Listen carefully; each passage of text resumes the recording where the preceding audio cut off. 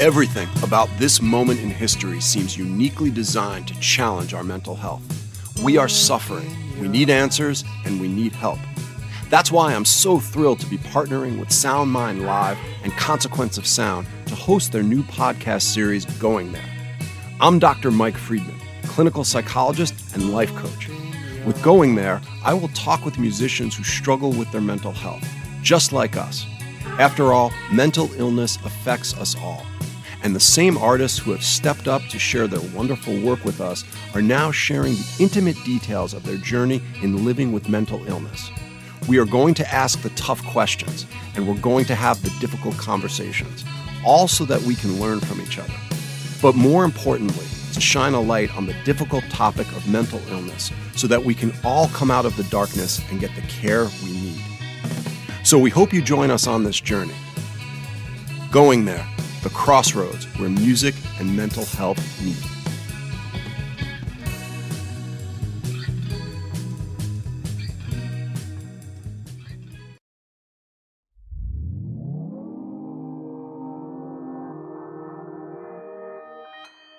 Consequence Podcast Network. The Psychoanalysis Podcast explores the ways that horror movies examine mental health issues. It deals with mature and sometimes disturbing subject matter, and it may not be suitable for all listeners. It is meant for entertainment purposes only, and not as a substitute for proper therapy. If you or a loved one are currently experiencing mental health difficulties, please contact your local mental health center. Breathe in. Breathe out. Breathe in. Breathe out. Breathe in. Breathe out. This is Psychoanalysis. This is Psychoanalysis, a horror therapy podcast analyzing the horror genre through the lens of mental health. I'm Jen Adams.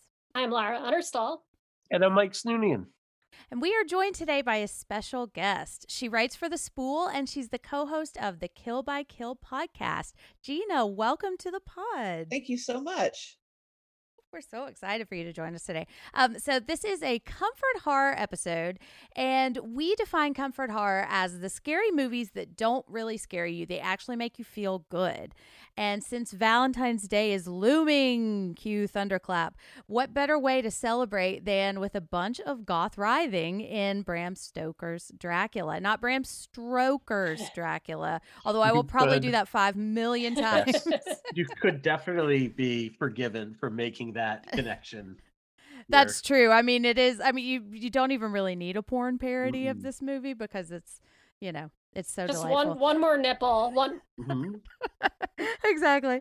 But before we talk about all of that, we are going to read a brief synopsis of the plot in case you haven't seen this or it's been a while. So here is your spoiler warning, because spoilers never die. Sorry.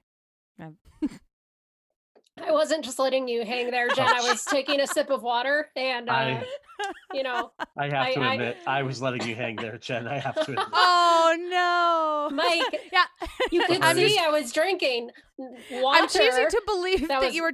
Not blood. Like, that was like the never drink wine, but you know. Oh yeah, and try not to spit it out all over the place from hilariousness, right? Yes. And if you, my unfortunate podcast hosts are seeing me lean really close to the monitor, I'm trying to speak directly into my computer mic for this because my normal mic is on the fritz for some unknown reason. So I apologize to everyone in Radio Land. Mm-hmm. Oh, that's okay. It's crossed oceans of mics to join us today. I'm sorry. Now I'm just picturing an ocean of Mike Snoonian. Like, Yep. Oh yeah. Nobody wants that. Oh. Okay, all right. I will read the synopsis now. I'm sorry. Okay.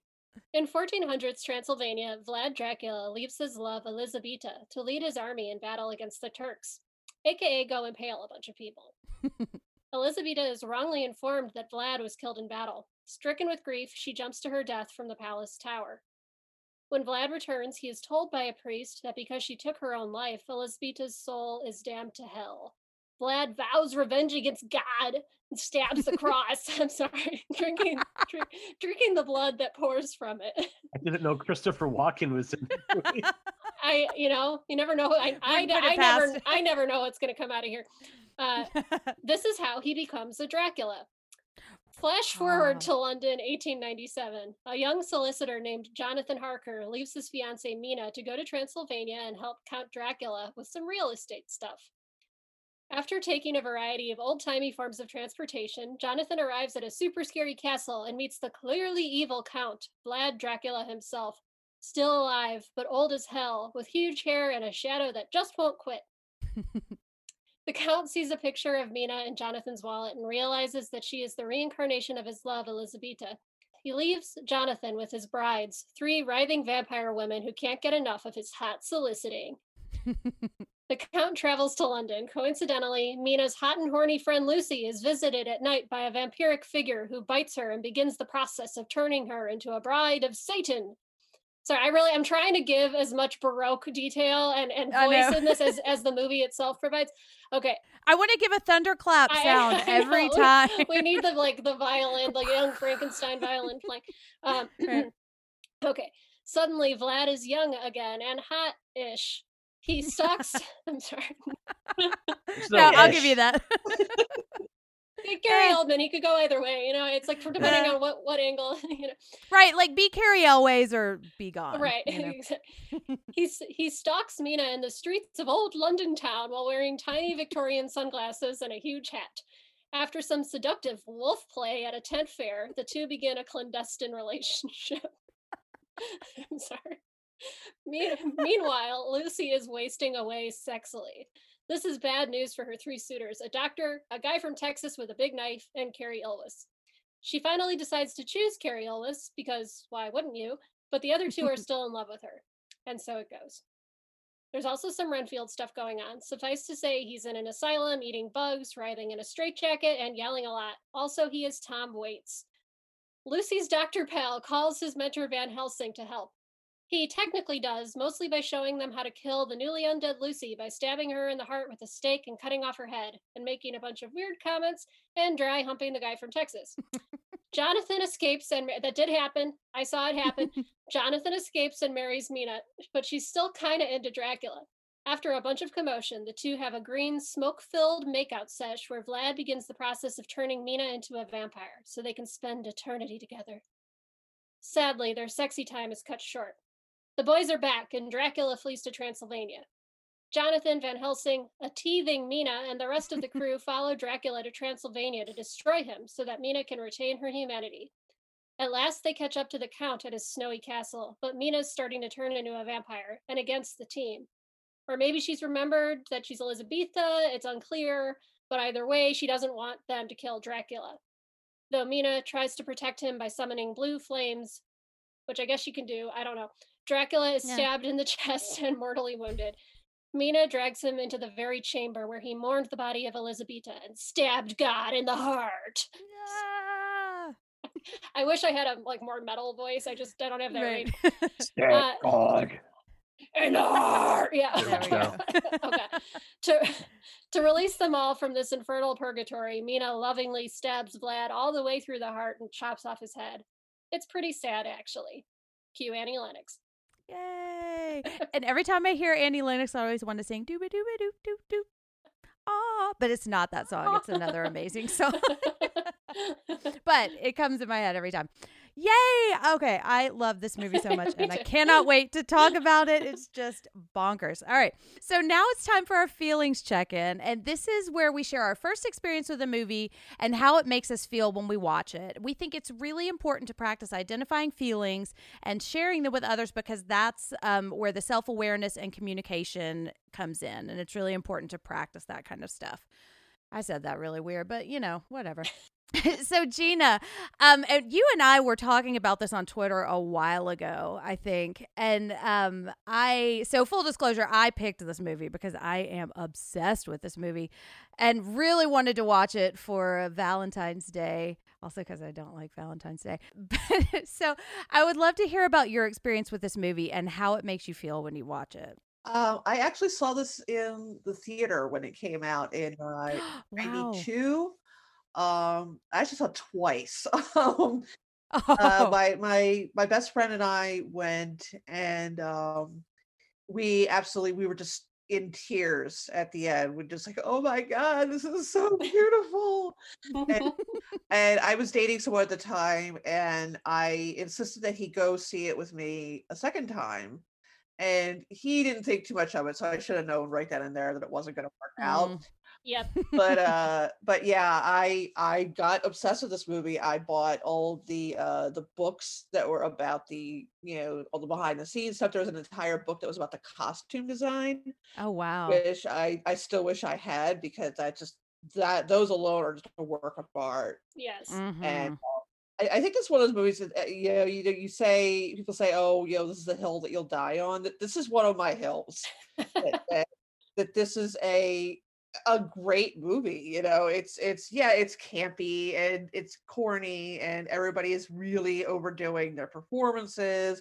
And yes, Keanu and Winona's Victorian English accents are terrible. But I just think it's so much love and care was put into this movie to just make it like something nobody has ever seen before, as far as a rendition of Dracula, that you have to love it. You have to love the ambition that went behind it. Yeah. The term "going for it," I think, really applies. Oh to yeah, this movie. yeah. I mean, it's pretty close to. I mean, it's one of the only versions of Dracula that has Quincy P. Morris in it, who's actually a pretty major character in the book, to the point that Mina and Jonathan named their child after him. Oh wow! And he's really oftentimes just completely left out.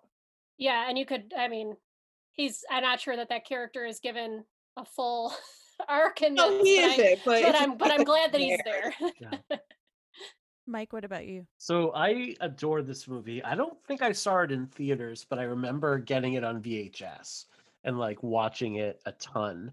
And I do know it was one of the first 3 DVDs I bought. Like I remember the year DVD players came out, I like took my tax return and bought like an off the floor model, like first generation player from Sony, and then bought Dangerous Liaisons, Raging Bull, and Dracula were the first 3 DVDs that I got that day, and just watched it. And I actually wound up, because I spent years like selling consumer electronics, like the scene where Keanu is waiting to get picked up by the carriage and then gets put in. Like I probably used that scene probably about 500 times, if not more, to like demonstrate here's what like really good surround sound can sound like, because the design in that scene is so impeccable and gorgeous. And like when I was rewatching this movie, I've seen it 40 times probably. So I was kind of like kicking back a little bit. And as soon as that moment came on, I'm like, nope, let me sit up, because like I love that moment. And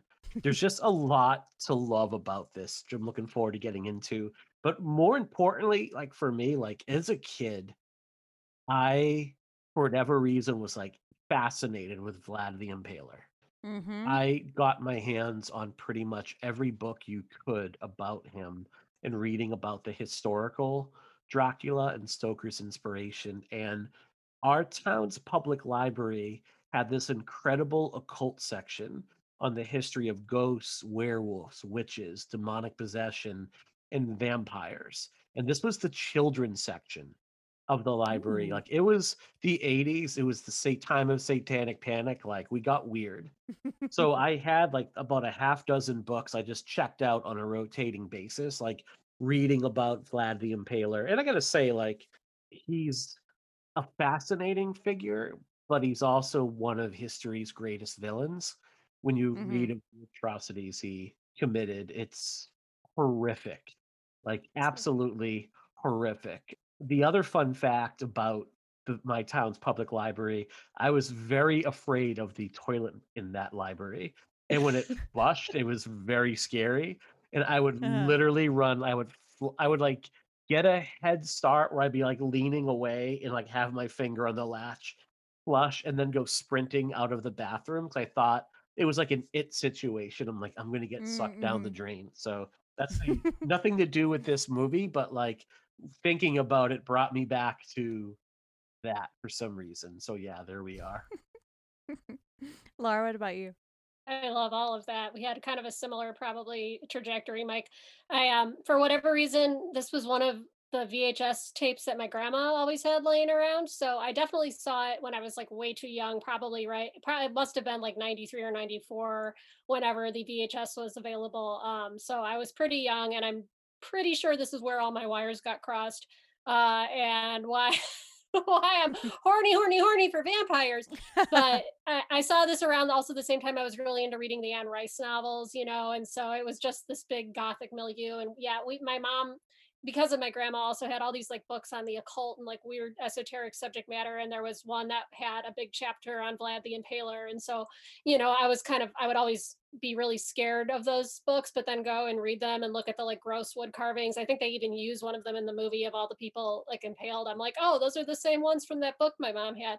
So, I have a very fond place in my heart for this movie. It had been a while since I rewatched it for this go around, so it was really refreshing to see it from a sort of a new perspective, I guess. And I was able to really appreciate a lot about it that I never appreciated before, just like Gina was saying, in terms of the ambition and the visuals. I mean, they're truly stunning, and I'm just such a sucker for that like Victorian, like they do all these like sort of conceptual gestures that are like about like the early filmmaking at the time, with all those like pinhole wipes and scene transitions and like these kind and the matte backgrounds and stuff. I'm a sucker for a matte painting backdrop, and I mean everything about this is so gorgeous and lush and like just over the top. And like it's got some of that like 80. Their scene with all the billowing cloth reminds me of like the Total Eclipse of the Heart music video. But there's just so much in here and Tom Waits, and I mean, but it is at the same time so campy. Like, I think I started losing my mind laughing at the moment when Keanu as Harker is in the castle, and then he's like not sure what's going on, and the brides have just attacked him, and then Dracula takes out a baby. Oh. And they're all like, feel like a pork roast. Yes, yeah. And he's just like, no, and like I lost my mind. And it's just like, it's so long, but it's so engaging. And the last thing I'll say about it is I was talking to a friend about it, and they were like, one of the best Siskel and Ebert segments is on this movie because they disagree and they fight about it. And it's real. So everyone just go look up that Siskel and Ebert segment, because it's a real treat. Oh, if I can find it, I'm going to link it. I haven't seen that. Yeah, it's on YouTube. It's out there. So. I don't remember the first time that I watched this, but I remember it coming out when I was in middle school and talking to a friend who had seen it. And she told us about the Lucy getting her head cut to the roast beef scene. And I was like, oh, well, this sounds fascinating. And I'd seen the commercials. And I think for like this, to me, was one of the like too scary to watch movies. Like the imagery is so scary, like in all caps, like could be scary in the dictionary or something. Like it is just really gothic and really in your face. And so I like had this in my mind as one of the scariest movies of all time, I think, before I saw it. Don't remember seeing it. Probably watched it around, because I tried to read the book in high school, and I love the story of Dracula, and vampires are probably my favorite like supernatural creature, but I don't like that book. And I think it's mostly just because of the format. It's just kind of, I get bogged down in it. But I probably watched this around that time. And then and I was like, okay, well, this was fun. And I remember all the Keanu talk, and, it's fine. And then I forgot about it for a while, and I saw it streaming about a year or two ago, and I just put it on. I was like, oh my God, this is amazing. This is so over the top. It's like the perfect gothic imagery. Like no second is spared in this movie. It's like, oh, we got some room on the screen. Let's just throw some Dracula eyes up there, and I love every second of it. And it just like, there's a magic to it because I think everybody is just going so hard.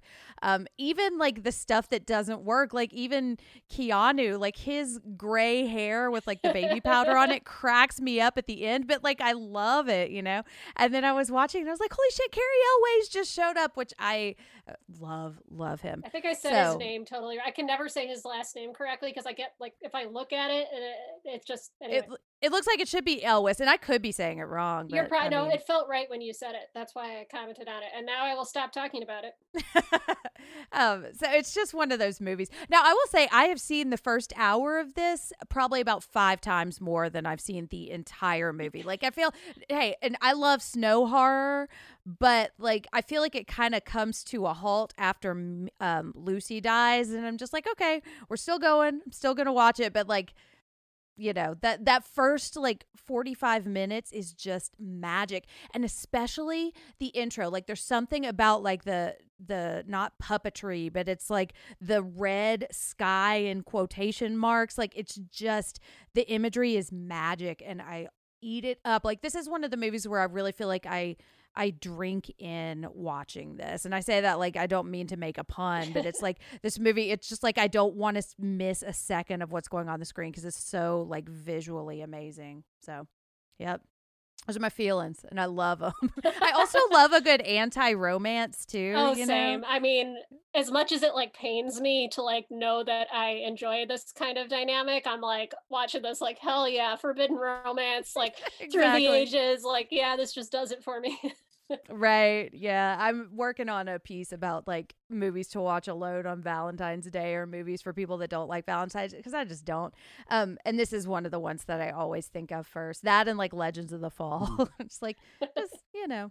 I definitely agree about it loses some steam at about 45 minutes in, and then it picks it up Mhm. again with about 30 minutes or so to go. Like there's definitely, and I gotta say, I honestly think, and I guess we'll talk about it, like it kind of coincides with Anthony Hopkins coming onto the screen. We'll talk about I that. mean, that might be part of it. Yeah. Oh, he just kind of like barrels right in there, just Oh, tearing scenery off left and right. oh, like I know. Oh my he God. might as well he might as well just come in wearing his Oscar for Silence of the Lambs as a pendant around his neck, going, "I got an Oscar, bitches! I'm doing what I Right. want." So it's Well, in the original synopsis, every time I talked about him or Anthony Hopkins disguised as a priest, or like Anthony Hopkins disguised as Van Helsing. Yeah. I don't know why that cracked me up so much, but it's like he is just Anthony Hopkins all over the place, and I love it. yeah. I think we were texting about this movie, and I think I said, like, one of you were like, I think Mike, you said, what movie is he in? And then I was Yeah. like, I don't think a single character is in the same movie. Right. Like they're all Right. in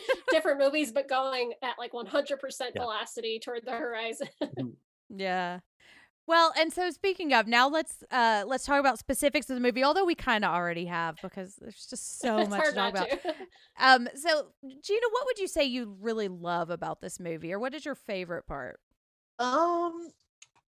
Listen, I just love how everything in it, from the costumes to the set design, everything is its own character. And Mhm. there's just so much going on, just on the edges of the screen, and the shadows are moving by themselves, and it just creates such a sense of unease at all times. Like even when they're just sitting there talking, it's just like, oh, it's gradually getting darker in the room while they're talking, and they're just talking about they're going to a big party that evening, and it's just like it's such a sense of, something is not right here, something is corrupting, and some of it is very over the top, like, like there's a scene where Count Dracula walks past some flowers and they kind of shrivel up and die like a Peppa Pig cartoon. Yes. Mhm. Which I love that. I mean, and again, I think that Coppola put this stuff in here very deliberately Yeah. because it was corny and over the top. I think he wanted something very theatrical. So I think that, when people criticize the movie for, kind of being cartoonish at times, I think he meant that, completely. He Mhm. talks a lot about, in the making of the movie, how he wanted to bring spectacle back, and he wanted to do something. That's why the costume design in particular, like he basically told the designers, like, do whatever you want as long as it's different. Like, don't give me like John Carradine and Bela Lugosi from the Universal movies. Don't give me Christopher Lee. Like, do your own thing and just make it really stand out. That's what he was going for. And he talks about how this is his favorite story of all time, and how, as a camp counselor growing up, like he would actually read the book to the kids when they were in their bunks at night. Oh And wow. Winona Ryder actually brought him the script, and Mhm. he talks about how she had to drop off unexpectedly from Godfather 3, and that kind of put him in a pinch, and that's why Sofia Coppola is in her role in that movie in The Godfather 3, and he's So when Ryder approached him thinking, he was going to be really angry with her, and he's like, I just didn't want to be mad at someone who was so young for my whole life. Like, what's the point? So she brought him the script and he lit up and he was like, this is my favorite story of all time. I really want to do this movie. So I think the bombast is 100% there on purpose. And it's a kind of spectacle that you don't get anymore in movie making unless it's like something from the Marvel universe or from Michael Bay. And even those, like, they don't feel real. Like, I like the Avengers movies, but nothing in there feels tangible. Yes. You feels like you could reach into the screen, and you can, like the way it was designed. He fired the effects team for saying we want to do like digital effects. He's like, nope, we're doing practical. Like, that's impossible. He's like, you know what else is impossible? You getting a paycheck from this movie, you're fired.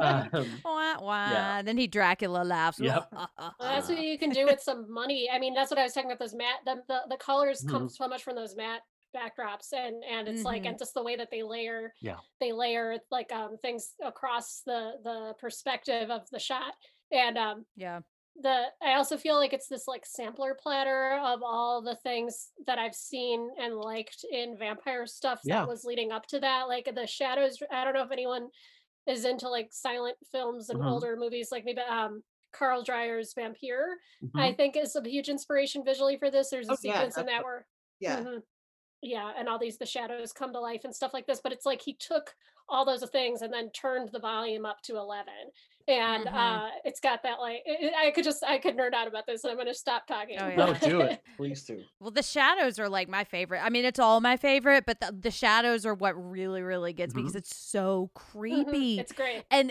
I can't help but think of Mr. Burns playing this role also, and like doing the yo-yo. But I just love the look of him when he's old. I think I probably prefer old Dracula better than young Dracula. But it's just so like it's got its own style, and it just goes for it all the way. And it feels like it's weird because it does feel real, but it also feels like it's on a stage, like there's an unreality to the whole thing that is part of like the camp element, It is. Everything was built.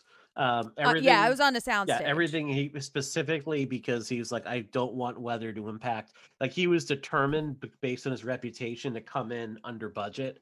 So he was like, we're not going to let the weather impact. We're not going to lose any shooting. So you're right. Everything, it does have that semi air of artificiality to it, but not in a way that like a green screen does. Not in a way. No, in a way that like I'm speaking to project to the back row kind of thing. Right. and it's keeping with the era and the things that were like the advent of cinema at that time. Like they go into the little house and are watching the things, and everything has that like letterboxing edges on the side of it. It just feels like the ultimate fantasy, like is being served to you. Not to like co-opt drag language for this, but that's just it's like, you have served me the perfect vampire fantasy. I love it. Well, Gina, you mentioned the costumes earlier. Can we talk about those? Because they're amazing. Like I said, I was obsessed with the book of the costume design. And it's the designer, I'm going to pronounce her name wrong, but Aiko Oshida. She passed away a few years ago, unfortunately. But I don't know why she didn't come away from this with like 100 awards. I'm pretty sure she did get nominated for an Oscar, but I think it's one of those things that because it's a horror movie, it gets overlooked and it's taken a little less seriously. But the inspiration she found as far as the costumes, like the one that always stands out is Lucy's burial gown, which was based on a frilled lizard. Wow. I think they just wanted something kind of slightly inhuman. And it just you see it and it just like sticks with you. Okay, this is so weird. Why does she have this like thing over her head? And obviously it was because to cover up the wounds on her neck. But then you've got there's a scene early in the film, I think it's when you're introduced to Mina and Lucy, and if you look closely you can see Mina's dress has leaves on them and Lucy's has snakes. Ooh. And then, of course, you've got Vlad Dracula's armor at the beginning of the movie. Yeah, that muscle. Amazing. It looks like muscle. Between this and the Tim Burton Batman movies, like it was a big period for molded on rubber muscle suits. I love that suit so much. And I have a big thing with skinlessness. Like, I don't like to watch it in movies. And this was like, this is skinlessness that I actually like because it's so striking and it's so unique. And the color, like the shade of red is so like matte and it's so cool. Everything, like Love so it. much care was put into everybody's Yeah. outfit. And it's just beautiful to look at. Well, and so Lucy's dress, that's supposed to be her wedding dress, isn't it? I think so, but I think the headpiece is supposed to have been added later again to cover up the wounds on her neck. Okay. Because I have this thing where I hope I'm not going to piss people off, but the movie Pretty in Pink, love that movie, but that dress at the end of Pretty in Pink just about ruins the movie for me because I hate it so much. And if you love it, that's fantastic. Doesn't work for me. And so I was watching this and I was like, that's her wedding dress. I wanted to see this really beautiful wedding dress. And then when she's in the coffin, when they're cutting her head off, it is the perfect thing for her to be wearing because it's so striking with the red blood and it's so like her face is so pale and it's like the fact that you only see her face and you can't see her like bright red hair. It's just perfect in every way. And the way it like the shape of it when she's walking down the stairs too. I also crack up. And I say this as a mother, but when she just drops that baby, I think it's Seward that like runs over there, like grabs the baby away. I know. It's like, oh jeez. Hope their mom wasn't on the set for that. This did win. It did win 3 Academy Awards, and it did win for Best Costume Design. Oh, it did. Okay. It did. Okay. And then Best Sound Editing, and then Best Makeup and Hairstyling, all of which are well deserved.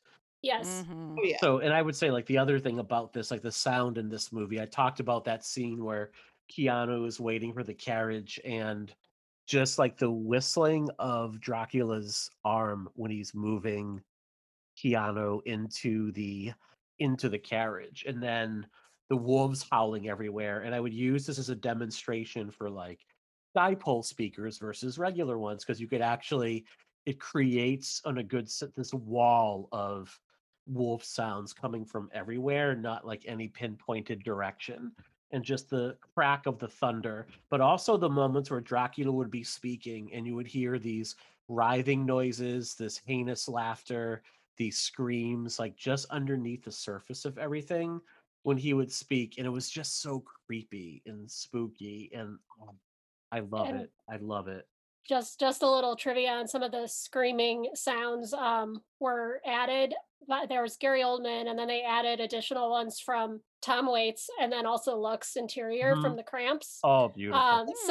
Which I didn't know. Somebody was telling me about it, and apparently Sofia Coppola, like one of her favorite bands is the Cramps, and so somehow that led to that happening. But I just love that, like kind of like touch of just something else that I love being woven into this. Just touched into it. When Lux Interior did when he lets out that scream like right before the opening titles, that's Lux Interior. Oh, wow. Yeah, which I want to actually, because I didn't hear that until after I did this watch, so now I want to go back and rewatch just for that. I would like to dig a little more into the dynamic between Winona Ryder and Dracula and that kind of romance in cinema or literature. It makes me feel like girlish and like he I like it, mommy, give me more. But at the same time I find a lot of problematic elements in it.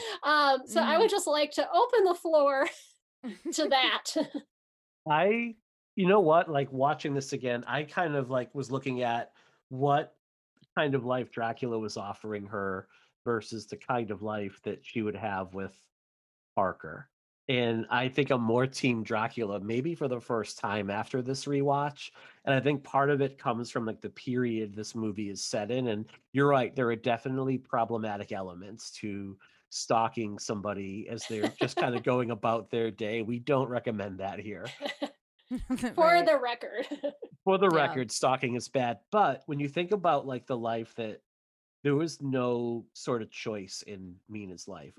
You know, he had her taking typing lessons because he wanted her to take them. Like everything was like prim and proper. And, you know, he was very much like running the show. And she didn't really have any sort of like, everything was an interior life from her. And I think when she was with Dracula, you could see that like she got to be herself. She was open to new possibilities. Like, and I think that's where, like you said, like the kind of fun stuff comes from it overall. And she does make the choice. Like, she is the one, he's like, hey, I'm gonna leave. And she's like, nope. And she's the one that makes the choice to fight him. She's into And it, yeah. yeah, she's like, fuck yeah, I'm into it. And I don't know what Oldman is doing in that moment. He's just kind of like looks like he's being crucified. Like, it's not. I've seen people in the throes of passion before, and it's never looked that weird and awkward before. So That whole sequence, yeah, makes me feel many conflicting feelings. mhm. I think that a lot of this story is actually about the fear of women's sexuality. Oh yeah, Oh yeah, definitely. We meet Lucy and Mina. Mina is basically reading pornography. Right. Oops, I dropped my Um, Kama Sutra. and Lucy just kind of like giggles it off, like, oh, tee hee, you're reading pornography again. Nobody, but yet Mina is fairly scandalized by Lucy talking about how she has 3 boyfriends basically, and kind of implies that she's sleeping with all of them. I think that there's sort of a argument that she's really not. She just tried to be shocking to, I mean, again, everybody is extremely horny in this movie. So if she is Yes. with these dudes, whatever, it's fine. And it's interesting to note that as, good friends and possibly a couple at some point that Keanu Reeves and Winona Ryder are or were, they have no chemistry in this Right. whatsoever. None. Like they Negative act like they are chemistry. basically kind of sort of pushed together as what would be a good couple for society. And it's just as soon as she lays eyes on Dracula, it's just like hard eyes. And I think this is the first time she's ever felt anything for Mhm. whether it's sexual desire or romance or anything. I mean, I think she likes Jonathan. Right. She probably likes him like one would like a brother, but she Yeah. hasn't quite come to terms with that yet. Yeah, and because I don't feel like Jonathan is really doing anything wrong. Like, I don't feel like he's trying to No, but repress her. he's a drip, and he's always written as a drip in every Right. version. He's Yeah. like a slab of Melba toast is probably the way I would Yeah. He's not describe him. bad. He's just very bland, very, Yeah. Right. staid, and not at all, exciting, in the way that Dracula is.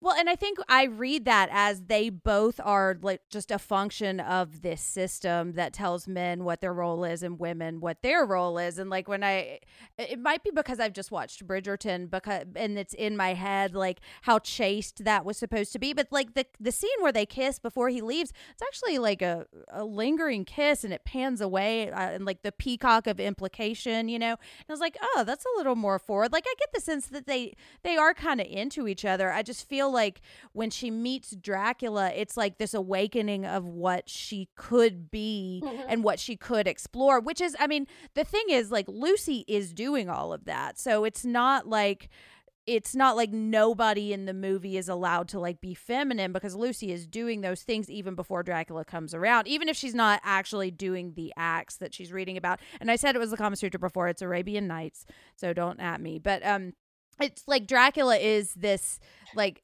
it's like this seduction of like the satanic feminism that I talked about Yes. and I can't remember what episode it is, but it's like, oh, I get to be bad now. I don't have to be this perfect woman in a corset all the time. Right. And there's like a hotness to that. Now, I will say I got really mad at Gary Oldman when he was stalking her in the street. And I was like, you don't have to apologize to him. He's being the one who's weird I to know, you. I know. You could just That keep scene. walking. I felt like it's Yeah. like a clumsy entry into their dynamic because they were like, how the hell are we going to Yeah. have these two hook up otherwise? But yeah, that scene made me very uncomfortable. Yeah. And it's a reading too, because the other element of this is when is she Elisabetta and when is she Mina, And I think the film is kind of murky on that. Like I must have just looked away for a minute and then suddenly she was really in love with Dracula. And I think like I was listening to a pod talking about it and I think the implication is that she remembers her past life there or something. So then there's an element of like, who is she actually, And and does is she have Dracula any agency? Yeah. right? Yeah, and I don't think the film really Yeah. makes a judgment on that, I which don't is even fine. think she knows. I don't think, yeah, and I think that's a good point. I don't even think like she knows who she is. Because to Dracula, she's the reincarnation of his long dead love. To Jonathan Harker, like she's a good match in terms of society, like they make a proper fit for one another. To Lucy, like she's a good friend who I think part of the friendship between Lucy and Mina comes from the fact that like Lucy can scandalize Mina a bit with her behavior. So she very much gets an audience. I think many of us have maybe had that friend or maybe have been that friend where we do shocking things and we get like the attention we want from our friend from doing those shocking things. And I Yeah. know that in terms of the sexuality and in terms of the discomfort of discussing sexuality, Coppola talks about how on set he wouldn't talk to he wouldn't talk to Sadie Frost and Winona Ryder about the overt sexuality stuff for their scenes together, like when they're frolicking together in the rain, because he felt too embarrassed to discuss sex with them. So he actually had one of like the female production assistants, like he's like, here's what I'm looking for in this scene. Can you go talk to them about it? But in the meantime, he would go to Gary Oldman and say, okay, in this scene with Winona Ryder, like when you're off camera, I want you to whisper the filthiest shit you can think of to her to get her. And it actually caused a pretty big rift between Oldman and Ryder. Like they did not get along with one another whatsoever. And she said like he was kind of an asshole to her very early on. And it's come to find out it was because he was basically doing what Coppola said. Like, go ahead and just let your freak flag fly with her. I got to imagine like 20 something Gary Oldman had seen and done some weird shit. So yeah, he has that air to him. Like method acting. Yeah. Right. He's kind of a notorious. I mean, I've heard many stories of him being kind of just a dick in general. And the performance that ruined me for him this year or in 2020 was his turn in the film Tiptoes. With Kate Beckinsale, in which he plays a little person alongside like actors like Peter Dinklage. It is the worst movie. I mean, I'm a connoisseur of bad movies, and it is probably in the number one spot right now as like that one's legendary. Don't watch it, just watch the trailer, which is very funny because it's you get the idea. So I kept thinking of that movie in this, and it was taking my horny meter down a little bit. Anyway. Yeah, I've never been a huge fan of Gary Oldman. I don't like actively dislike him, partly because I haven't seen Tiptoes yet, but if you want to. So that's part of why I like Dracula. Okay, fine. But the dresses, he could give you dresses. I do think he puts on a good show in this, and I mean he's really good at transforming himself for better or for worse. True. Yeah, and I feel like I had a thought here, and it just chewed away like a steam locomotive in through the mountains of Romania. Oh, speaking of, can we talk about the trains and going through them, the scenery and how amazing it is? Oh, yeah. And this castle is the coolest castle ever. Like, I wouldn't actually want to live there, but I would want to live there because it's like perfect creepy. And like the fact that it's like this ramshackle falling apart castle, but it looks like a creepy old guy sitting in a chair is so fucking brilliant. And I love the choice, like the off the wall choices and like the look of old Dracula with like the big bun hair and the long, like it's just everything works because it's so unique. And there's no, like, you never feel like an apology for how big everything is, they're just like, no. He had a vision and he was gonna do it, no matter what. This to me seems like the first Dracula movie that puts Dracula front and center in the movie. Like even when you go back and look at the Universal Studios, like obviously Bela Lugosi's portrayal is iconic. I find it kind of the weakest of the big four Universal movies. Oh yeah, because it's actually pretty boring. It really is. It really is. But like Dracula's more of an idea there. In the Hammer movies, you get Christopher Lee, who gives you like the shit with Christopher Lee and Peter Cushing. Oh, thank you so much, Peter Cushing. Like fighting back and forth. You get this really like virile, athletic Dracula, but he's also like pure monster. Like there's really not any moments I can recall in many of the Hammer movies where you get like a very human performance at all. Like he's just pure monster and pure evil. It is the first sexy Dracula, but It but I agree. But I absolutely agree that he's not characterized at all. Besides just, but it's the first like hint of seduction you really see with that character on screen. So agree. Oh, yeah, totally, totally. And the part of that is just it's Christopher Lee, he's like hot as 6 foot hell. tall. He's He hot is as hell. Sorry, hot as hell, pure gentleman. God love him. he's my number one crush, probably up there Oh, with. Well, I won't go through my laundry list. Carry on, Mike. that's all right. That we can do that for the follow-up episode, I think, or for the patron episode. We're just going to reveal Yeah. our horror crushes. The after dark side. Absolutely. But this is the first one that really plays on like Dracula's humanity and puts him front and center. And I would say like this movie really roots for Dracula in the end. There's a real like sort of love for the character and a real empathy for why he's doing what he's doing. And you get it. I mean, that opening scene where he's like, I just basically almost single-handedly slayed one of the most ruthless empires that was coming after Christianity for you, God. And as in your reward for me is telling me that the love of my life is damned to hellfire forever. Like, I Mhm. mean, people have passed off religion for much less. That's true. That's all I'm saying. I do think there was a moment when I was watching for this pod, that sequence, and I was like, this is how vampires started. But then at the same time I'm Right. like, actually this is like the best vampire origin story. Yeah. The way that they handled it, like, it's, I don't know, I think there is something actually beautiful about it if you can Hmm. just roll with the theatrics. Right. Mhm.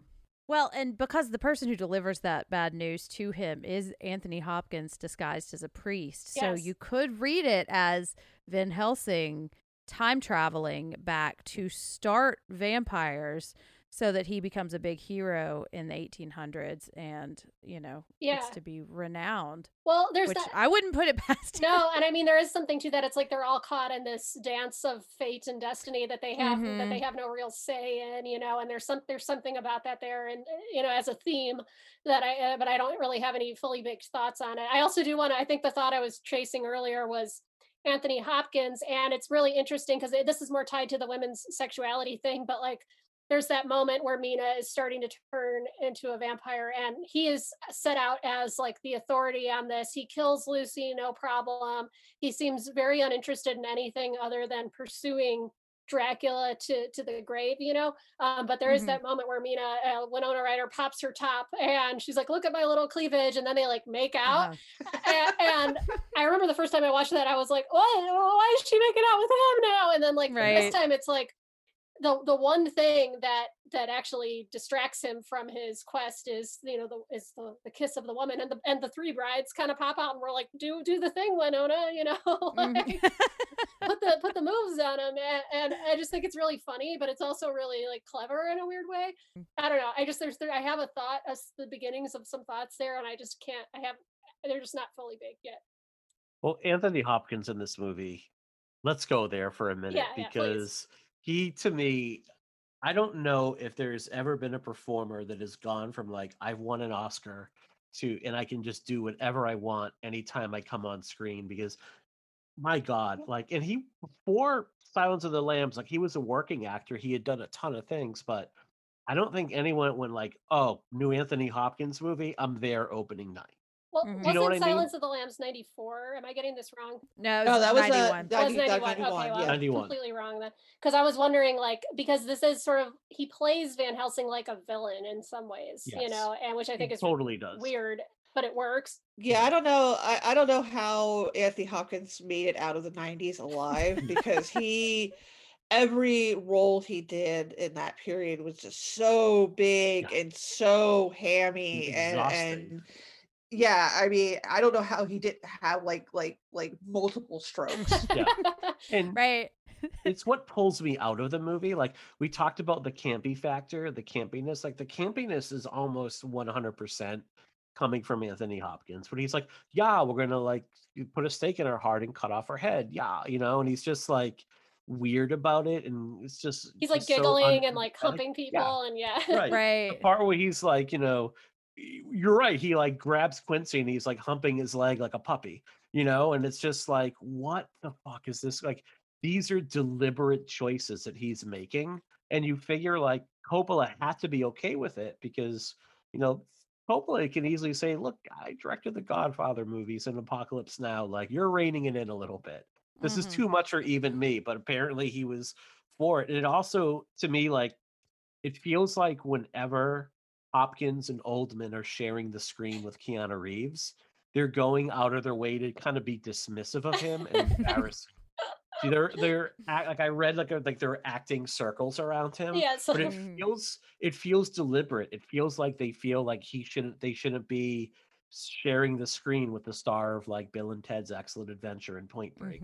it kind of works for the character dynamics, because they're Right. these two larger than life egotistical characters. You've got Dracula himself and Van Helsing, this continental doctor. Yeah, and then you have a real estate broker. Yeah, and I mean, say what you will about Keanu's performance. I don't know. I struggle to imagine this movie with any element different than the way it turned out to be. I just feel like some of the magic would be lost if they had cast, like, I don't fucking know, like a young Jude Law or somebody who could like genuinely act in a way. It feels like Keanu took a while to grow into his thing, and it's a thing Yeah. and it works, for him. But he's just awful.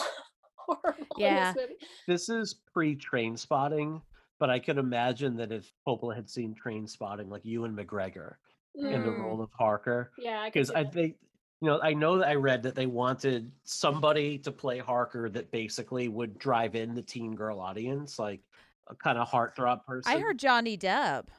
That would have made Oh, sense also, but but then him Yeah. and I think back Winona. then it would have made sense, yeah. Yeah, because I think he was dating Winona Ryder at the time too. Although Yeah. I like him a lot more back then. Well, than yeah, I do no now. one, like, there was something I saw, or somebody was making the joke where they were like, "Oh, someone who is a fan of the later works of Johnny Depp. Like, what kind of person is that? Like, only the later Exactly. works, Yeah, I've never really liked Van Helsing just as a character, and it's partly for two reasons. I think because Anthony Hopkins was my first introduction, and he just kind of seems kind of like a dick in this movie.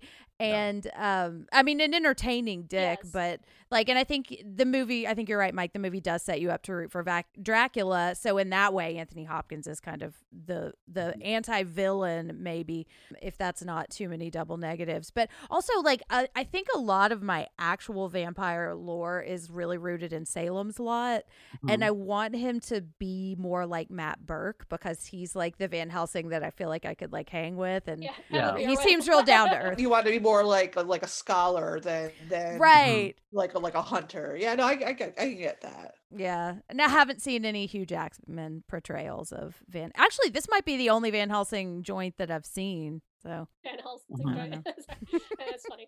But yeah, I think also, like, I mean, if you're reading this whole thing as like rebellion against Victorian mores and repression, and Van Helsing is this sort of figure of male authority. He's the scholar who teaches at the medical college, and he is, bearing the cross both in the olden times and in the modern times. And he's like fucking the like wet blanket, like, you're ruining the party, dude. Like, we just want to have like bohemian vampire times, and here you are over here humping my leg. I don't like it anyway. So, I do wonder if she goes back to Harker at the end. That was my other thought. Because I mean, they're married. I want to see. Yeah, if they're following the book, they do. She Do they? and she stays with him. Yeah.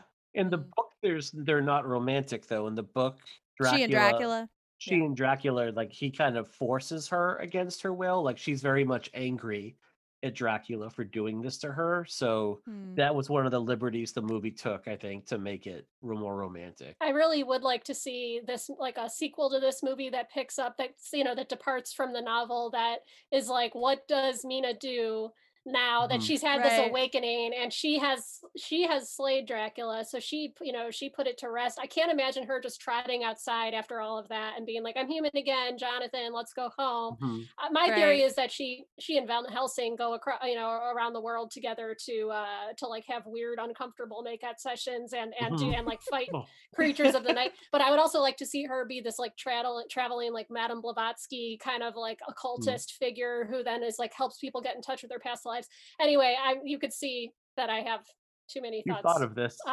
Have you watched Penny Dreadful? Yes. Because there's kind of that. She would be like the what's her name from Penny Dreadful, the main female character. I can't remember. That beautiful Eva actress. Green, who's like the most gorgeous person she's I've so ever gorgeous. seen. I can't stand it. Like, yeah, I think she hooks up with Carrie Elways, which is what I would do. Yes, because they're both If I Morning just Lucy. killed Dracula. They're both Morning Lucy. They're both really hot. Exactly. Okay. Yep. Yeah. You know, and both can speak with a British accent. Yes. That's a little Robin Hood joke.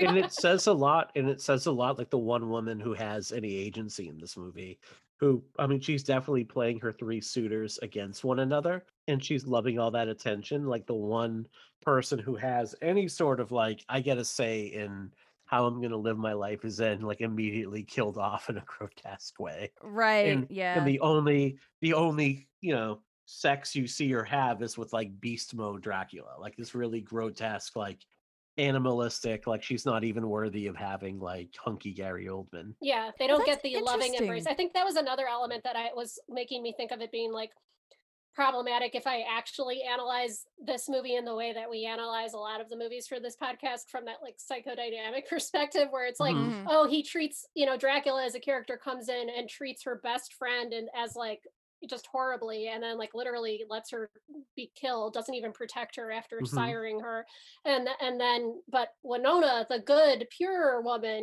gets the royal treatment, but Lucy, the loose lady, Lucy over here gets her head cut off, and screw her.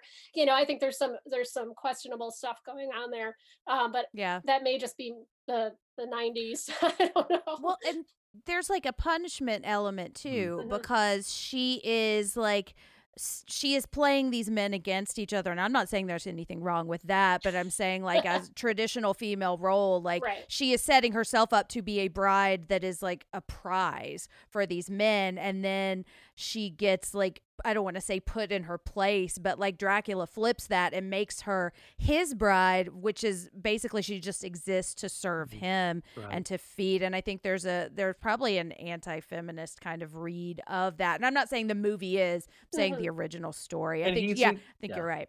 And he's even explicit in saying, like, when he's about to turn her, that he's condemning her. He's Yeah. condemning her to a life or an eternity of misery. Yeah, and Yeah, you like, think you hunger. had power? Yeah, here I've got the power. Which is, but then he turns and is like, but I'm going to have this really progressive, like, dynamic with Winona Ryder. It just doesn't, like, that bothers me. It's like, this is the same guy. Like, you can't, yeah. There's kind of like a Madonna whore kind of Exactly. dynamic going. You know? Right, yeah. You could even explore like a racial element in the way that Dracula's portrayed in those scenes with Lucy, because like he doesn't come to her, like when you see them together, like looks like a beast, and you could almost see like some sort of like racial element where it's like, look, this like foreigner is going to come in and they're gonna like steal our women, they're gonna rape our women, like you don't see him as like sexy time at that point. You see him as a beast, which is obviously like an allegory or a stand-in for any number of racial tropes. So I mean, there's and that's like some old world racism. Yeah, that it's like, I think that like why Bram Stoker wrote it as like this mysterious little country in Eastern Europe. It's like that was like Eastern Europe was like, whoa, that's crazy town. Like the whole Right. idea of being bohemian, in Victorian England, like that was like the craziest Eastern shit you could imagine. They're like, that they don't wear corsets there. That's bananas. yeah. Right. Well, and because we're talking about like these gender dynamics and kind of sexual politics, but the movie is so horny. Which is, and Gina, I remember when we were talking about those on Twitter, I had not thought of the word writhing with this movie, but you said something, and I can't remember, it was some specific type of writhing that I was just fascinated by. Yeah, everybody's just like sweating, and the clothes are a little too tight, and everybody's kind of shifting around, and a lot of it is interestingly like almost against their will. It's like this is the first time they've ever felt any sexual feelings. And these aren't like particularly, I mean, I guess the characters are also supposed to be in their 20s and 30s, but they're just so repressed up to this point. Like you have Jack Stewart, who is struggling with his feelings for Lucy by shooting up opium. that's like how repressed he is, that he can't even handle his feelings for her, and for whatever reason does not direct it towards another woman or try to get involved in another woman. Like Harker and Quincy P. Morris's rivalry for Lucy is kind of friendly. Like, I think everybody knows and kind of accepts that Harker is the one that's going to end up with her because he's the rich guy. And Morris is around to kind of be her boy toy for a little while, and he's all right with that. But Seward, I think, is the only one. I think she probably flirts with Seward, but doesn't take it any further than that. Yeah. And he's just so like restrained, and he kind of comes off a little creepy at times. And maybe it's because he's played by Richard Grant, and Richard Grant kind of creepy a lot of his roles, like whether intentionally or not. But it's just like everybody in this movie is so out of touch with their own sexuality and their own feelings, and it really is just a treatise on Victorian quote unquote sexuality in general. Oh yeah. Where everything was just you could not talk about it, and lo and behold, not talking about it didn't make it go away. Nope. No, but you could button those collars up to the fucking like bottom of your chin and just you could tie a corset around you until you could barely say your own name, but there's no blood flow is getting down to the genitals when you just cinch things that hard. But as it turns out, it does not make you stop thinking about having sex. No, and in fact, I think like repressed Victorian horniness is like my favorite form of horniness, and it's why whenever I was like a huge Sherlock Holmes fan of the original novels and stories, and I just want Holmes and Watson to have like passionate sex so much because the characters are so cerebral and repressed. There's something about that always makes me, and then this movie is like the epitome of that, like just the horniness beneath. And there's this Mitchell and Webb sketch which I can like because it's one of my favorite things in the world, but it's this like where Queen Victoria is getting a gift of linden trees, and she like leans over to her like advisor and is like, they smell like cum, and he's like, no, you cannot say this to me as Queen Victoria. You can't just sidle over here after all this repression. I'm covered in starch and I'm boiling, and you can't just say it smells like cum. Anyway, one of my favorite things in the world. Well, and it's funny because there's like, I think you see this in a lot of the costuming too, because there's like the corset dresses and like Mina's amazing red dress and then her black dress at the end, which I was also very into. But then, like, if they're not wearing these corseted dresses, their boobs are all over the place, and it's very like billowy and frothy and like topless and like, which I think is really, that's like the freedom, it's like when you put on your sweatpants and you're like, okay, I'm just gonna be me. And it's funny, like the scene when she's going through the garden at night and she's about to get got by Wolf Dracula, I guess. Like, is that the nightgown she's going to wear to bed? Like, it's some kind of corseted, like, red and white or, like, red and orange stripe. And it is amazing. But it's like an 80s prom dress, not like a Victorian nightgown, Yeah, it is kind of... It almost works, but it doesn't. I was going to say, like, you could, like, the costuming and stuff is, like, and the closer they get to being free or being a vampire, they wear these more, I guess it does work. Like, the more human you are, the more cinched your costumes are, and the closer you get to being a vampire, the more billowy everything is. And that's why she's wearing that big white thing with just the big, starched collar that hides the wounds. And I guess that carries through to the three vampire women too. They're like, basically they come out of these like loose cloths to like pantaloons, right, where they go to like nibble on his nipples or whatever. There's this like up close shot of Keanu Reeves's nipple, and I was just like, okay, we get it. Like it was like her pointy tongue like circling it. Yeah. It's just like that's why I said one more nipple and this gets an NC-17. Right. Well, and it's funny because that dress, it's very much like her hair. It's like an extension of her red hair because her hair's down and it's just flowing all over the place, and it's just fantastic. It just does not look like a nightgown, but I kind of like that. Like, who cares? We're just gonna make her look like this because it's so dreamlike too. Exactly. It's all theatrical. It's all dreamy. It like if you try to find a logical thread in it, like it's not gonna work. Right. But yeah. Well, okay. So I have a couple of things more that I want to talk about. I absolutely love the line, "I've crossed oceans of time." I am like not a super romantic person. Like I said, I don't like Valentine's Day that much, but man, that one gets It me. gets me And I too. don't know, and it's like the one time I really like Gary Oldman. I'm like, oh, that's so romantic. Yeah. And then the tagline, "Love never dies." It's just like the right amount of like gothy death in there, and like, Yeah. oh, Like I said, just, I'm not, this gets is a me. chicken and egg scenario for me, because this was like one of the first movies I saw where I was like, what is this feeling in my pants? And so I don't know if I like it, that gets me because of this movie. You know, what Mhm. did it do? Like, this is the standard I'm judging all. No wonder I'm alone anyway. But yeah, it does. There is something that's it just like in a very visceral little girl kind of way gets to me. You know. I think Ullman loved that Mhm. line. I think that's the reason he And I think, took the role. Like he's like, I really want to say this line.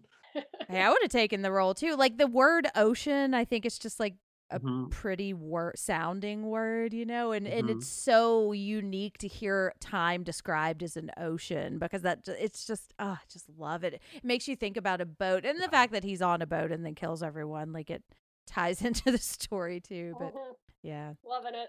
So like indulgent. Yeah. Everything in this movie is like a big indulgent bite of Yeah. like chocolate ganache. I was just gonna say, yeah, it feels like getting a heart-shaped box, that like maybe has like a skull and crossbones, but like with a heart too. Yeah, yeah. you know? Oh, the Adams Family, like Gomez and Morticia vibes. You know, they're my other favorite Mhm. romantic couple. You know, like it's just yeah. Right. Oh, love Morticia. How do you think the first act of this movie works as a straight up horror movie? Because I think like with Old Man Dracula and kind of the interplay with Keanu and Oldman in those scenes, like Harker is very much like, I know that Renfield is the one that's obsessed with flies, and you see that obsession. Like Harker is very much a fly caught in a web that he has no way of Mhm. really getting out of. And I think that the first 30 to 40 minutes of this movie work really well as like a standalone kind of creepy gothic horror movie until Mhm. you introduce like the other elements of the book once it leaves Transylvania basically. But I think that as Dracula, like as like a creature of the night vampire, like Oldman gives like a really wonderful, scary, menacing performance. That even though he's this like kind of like that moment where he feels like his feelings have been dismissed when he's talking about how him and the church didn't work out, and he like right, he He decided to go decided to there, go their separate try to ways. part ways with that. He took his talents to Satan, basically, is what he did. It was a messy divorce. Right. But when he grabs that sword, because all you've done is seen him move in these really like slow, deliberate movements. When he like grabs that sword and brings it within inches of Keanu at that point, and the way his like voice drops and it has that kind of throaty quality to it is fantastic. And the other thing that gets me when he's going through Harker's letters and you see the way his fingers move letter by letter, and it's this really kind of like slithery quality to it. Like those are the choices that I absolutely love in this performance. Like I just so to me like he is to me like the Like, best version of Dracula is Gary Oldman. yeah, I it's agree. iconic. Very original. Everything. Mhm. I mean, Right. Yeah. how do you arrive there? I don't know, but now Yeah. it's indelible in my Right. mind, linked with Dracula. And I do wish, I Yeah. think the closest thing we get to it now is like Guillermo del Toro, who brings like lavish productions with things like Crimson Peak and The Shape of Water. Yeah, it's It's the callers. basically it's one of those things where I wish we got more horror of this kind of caliber and this kind of product, this kind of like Yes. scope and scale to it. Like not everything has to be made for like a shoestring budget, with whatever you could like piece together by taking on tremendous credit card debt. Make something like big and grandiose.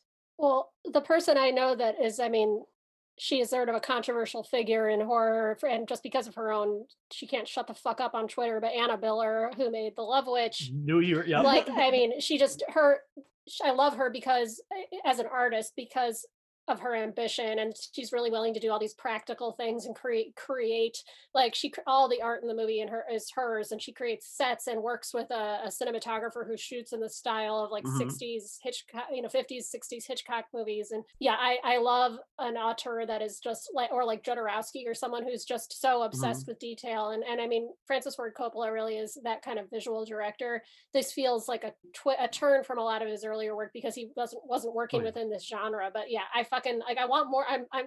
I want more people to do that. But as an independent filmmaker, and that's the problem now, is it's like the I could go on a soapbox here about like all the money in Hollywood, and God only knows what it's going to look like post COVID. I Right. mean, who the hell knows how this is going to change the industry? But I think it's only going to make it worse, where Yeah. all the money is given to these Marvel, Disney enterprises, and then the independent filmmaker is going to have to get really, really, really creative with their money and their lack of resources Hmm. to create anything like this. And I mean, this was the 90s, Yep. was the era in which this was made. It was maybe just an era that may be completely gone, where movies like this could get made for budgets like Yeah. this. And I just don't know. It drives me crazy because I mean, I love this shit and I love practical effects, and these are all the things that make cinema so juicy, you Yeah. know.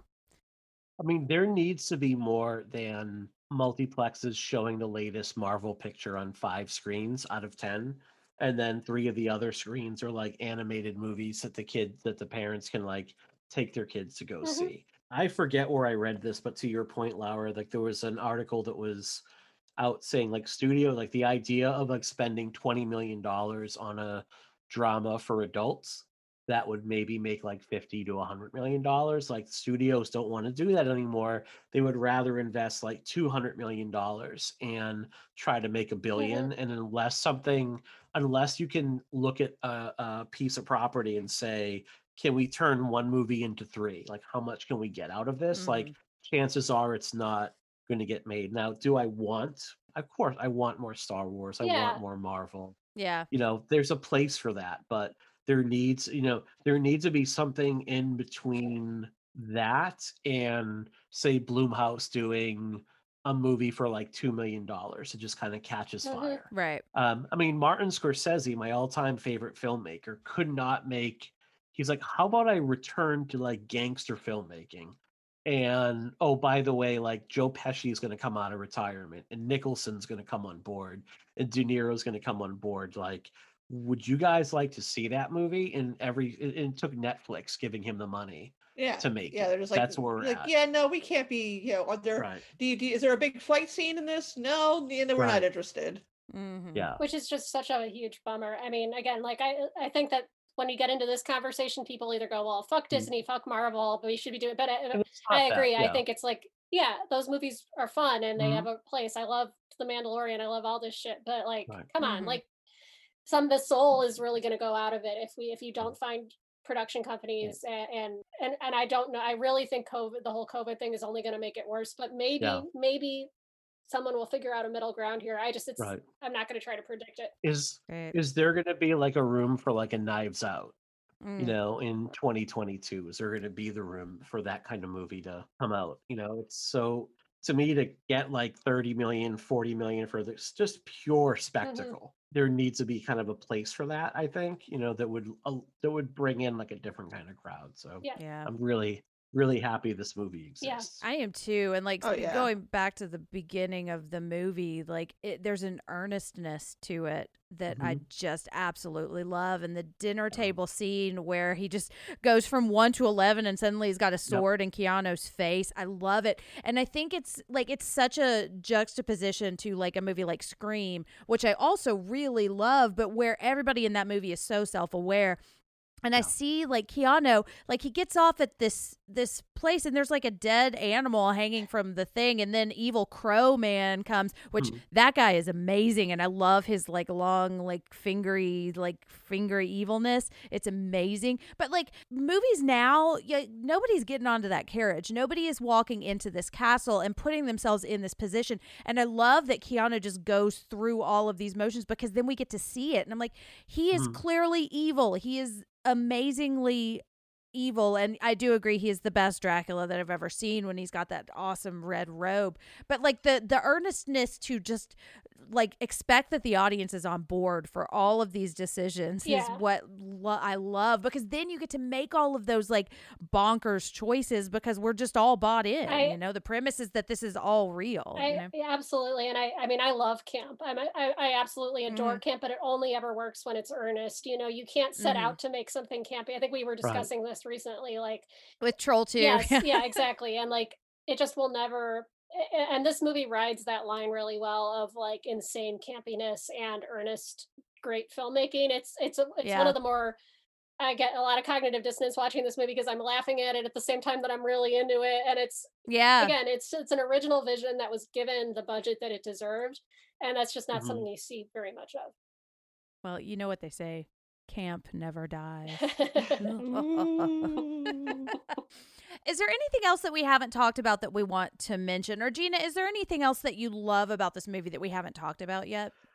I just love how it's sort of both very, very true to the material, and then he just kind of also just does his own thing with it, which I love. I mean, the book is very dry because it's an epistolary novel, so everything's written in letter form, so you don't it makes it a little bit distant from what's really happening. It's a little detached. And I think that, you're in the middle of things and you're feeling the heat, and you're feeling everybody panting over each other. And it's just it's such an immersive experience. Not to bring up Hannibal again, but when you said that, something that is true to the source material but doing its own thing, the NBC Hannibal series, Brian Fuller's, same, really over the top and like just like going for it, and it's ridiculous, but I love it. Like, that is maybe one of my favorite like subgenres or moods or vibes. I don't know. I have to watch that. Yeah, if you like Hannibal, you'll like this too. Yes. They seem to come from the same style. Totally share some DNA. So would the reverse be true? If I like this, I'll like Hannibal? Hell yeah. 'Cause I've tried to watch Hannibal. Really have tried about 3 times, and I always get to the plants growing on people and like another one. Is that episode? Oh, that's hard. That one's gross. It's hard. Some of those first few episodes, they do some of the most gross, like body horror kind of stuff I've ever seen in my life in those first few episodes. Okay, so does it not escalate after that? Because if that's like about as rough as it gets, I can probably handle it. It depends on what your triggers are, because that mushroom episode probably grosses me out more than any other episode, but it definitely same. It escalates, but in different ways. It's like maybe they're lateral moves. I don't know. Like skinlessness. Is there skinlessness? It gets there's one episode where really he turns people into like human angels. Well, I have seen that. That might have actually been where I stopped. There's that, and then there's the one where he glues people together because they all are like in a gradient like of skin, and then the guy like it's like waking up and that was also one of the grossest moments for me. But is that the one with Lance Henriksen? No, Lance Henriksen was the one with the human totem pole. He builds the human totem. I'm sorry. Oh my God. This conversation is so ridiculous.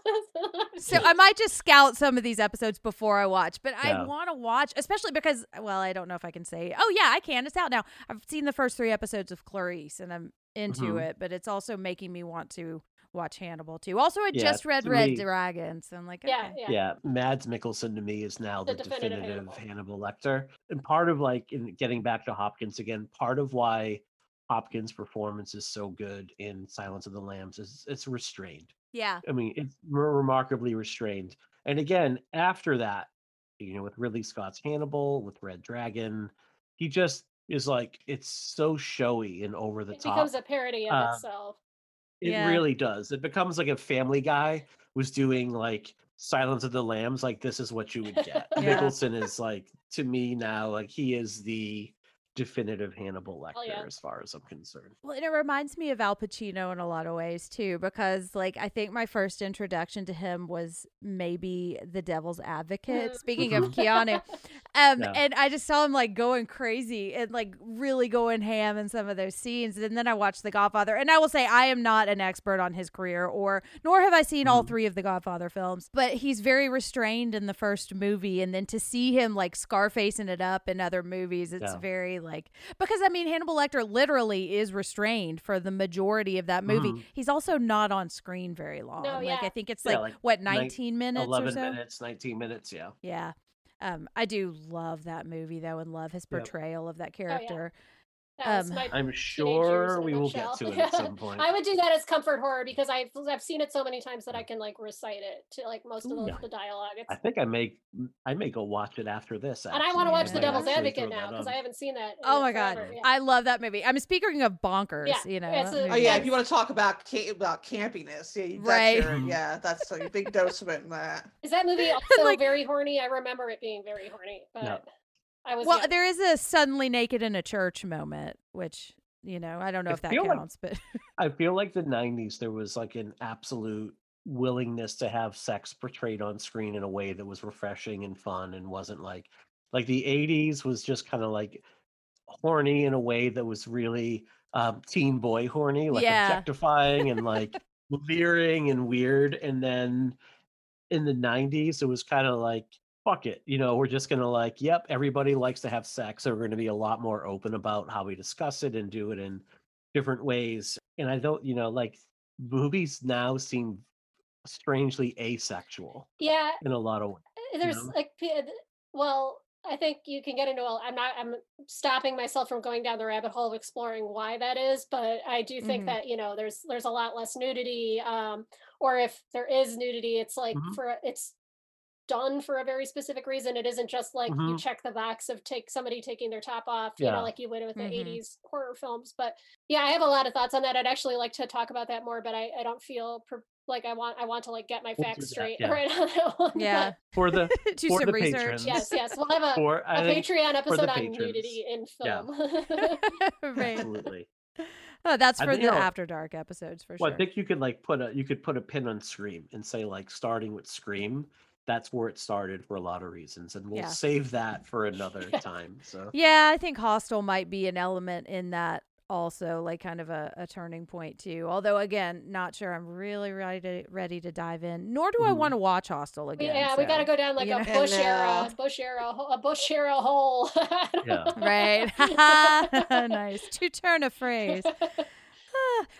Okay, so can we talk about Tom Waits really quick? Yes, do it. I didn't know who he was. I've heard you guys mention him several times, and I just was like, oh, and then I saw his name on screen, and I was like, oh, this is Tom Waits. Okay, he's Renfield. He's one of my favorite musicians of all time, and I just fucking adore Tom Waits. So him in this movie, when I was younger, when I was a kid in the 90s watching this, I didn't connect the dots of Tom Waits because I didn't really start listening to Tom Waits until like probably 2002 or something like that. That was when I was really getting Mhm. into all that.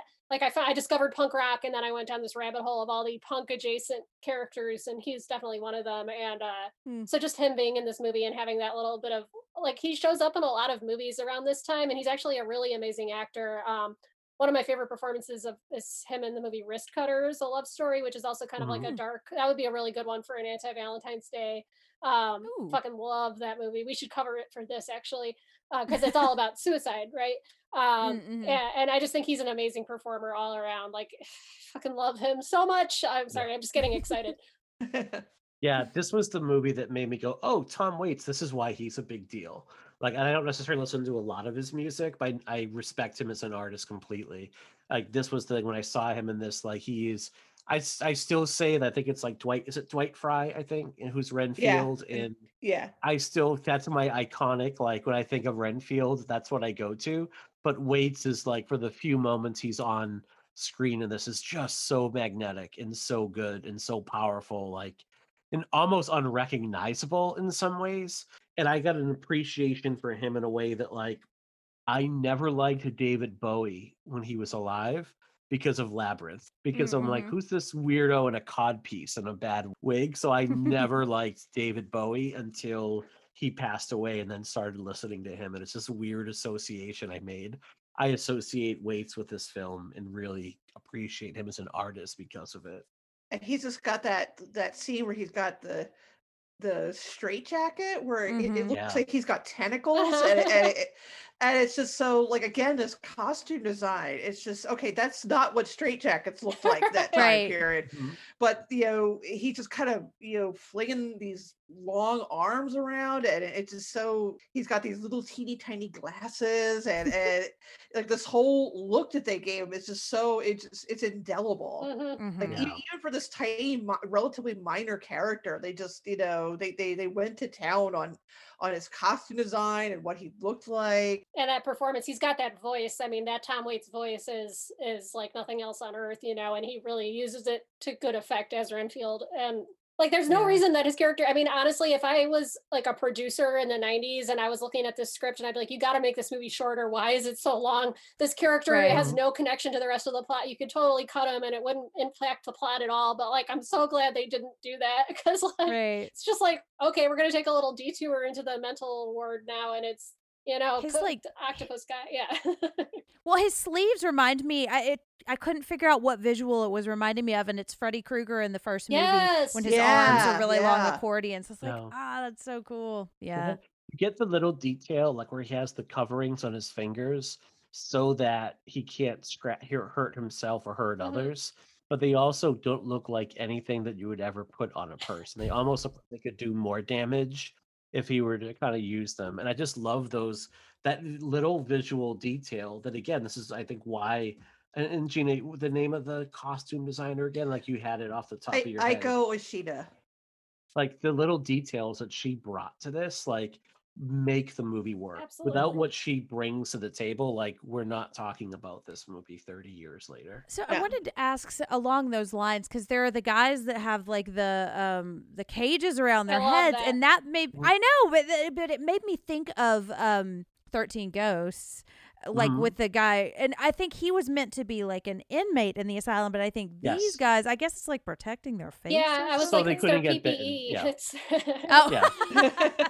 like, don't come at me. I got a cage on my head. I actually meant to look up and I didn't to see if that was actually a thing that was in Victorian like hospital, like if that was just what they did to keep inmates from Mhm. biting them or something. And I led me down a road where I Googled the origin of the term basket case, which apparently Mm. is because World War I soldiers that lost their arms and their legs would be wheeled Mhm. around in baskets. And anyway, and I was like, Mm. I wish I hadn't Googled that. Anyway, now I've shared it with you, like I do.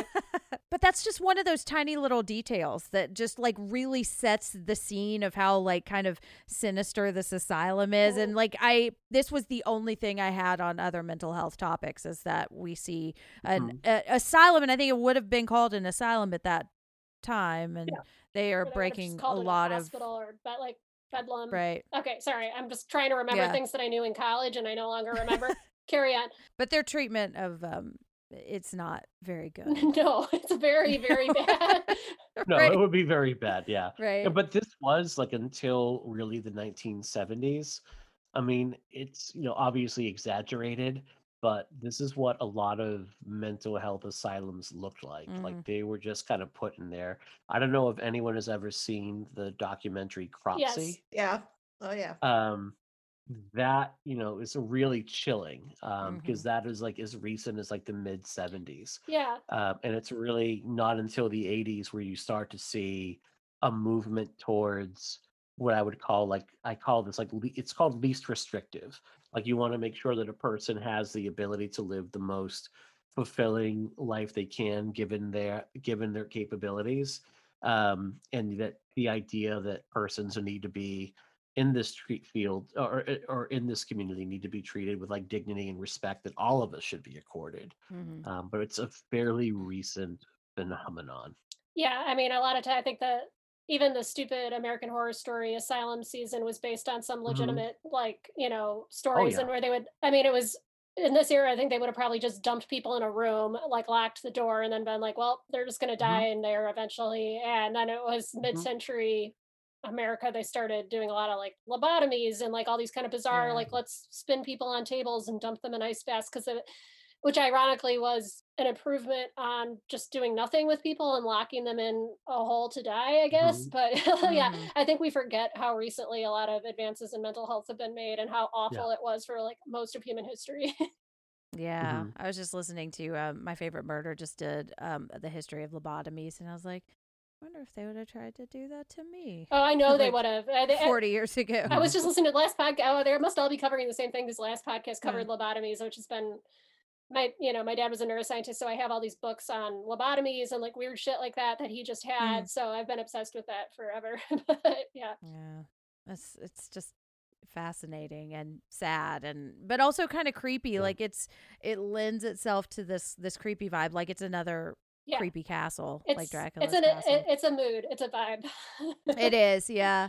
Well, there are two more things that I want to mention. I've already mentioned one, so I'm not going to belabor the point. But anytime there is snow in a horror movie, I lose my fucking mind. I'm obsessed with snow, partly because we just don't get very much of it down here in Nashville. But like the it's like you see this creepy castle at the beginning, and I'm like losing my mind over it. And then it's snowing there, and I'm like, oh my God, it's like creepy, but another level of like fun Christmas creepy, but not really. It's just love it.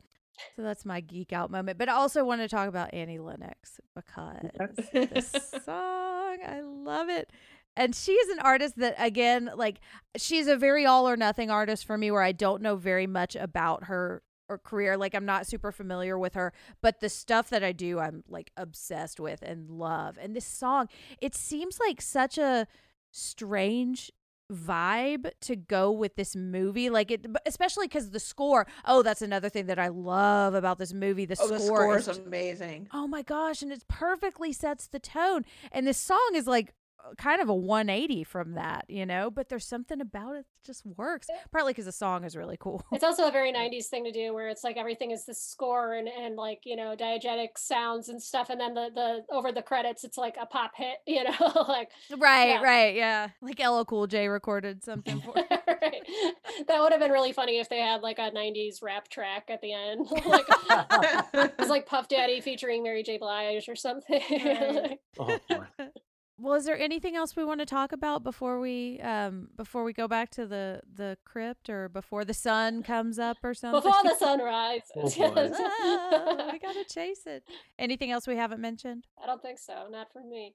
All right. Well, we already talked about our mental health topic, and so I'm going to skip right to our uplifting moment.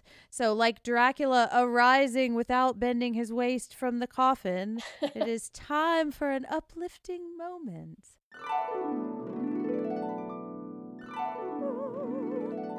Although I feel like it should be either Annie Lennox or like some kind of writhing sound. Mm-hmm. So our uplifting moment, this is where we share any grounding techniques or self-care that have been helping us recently.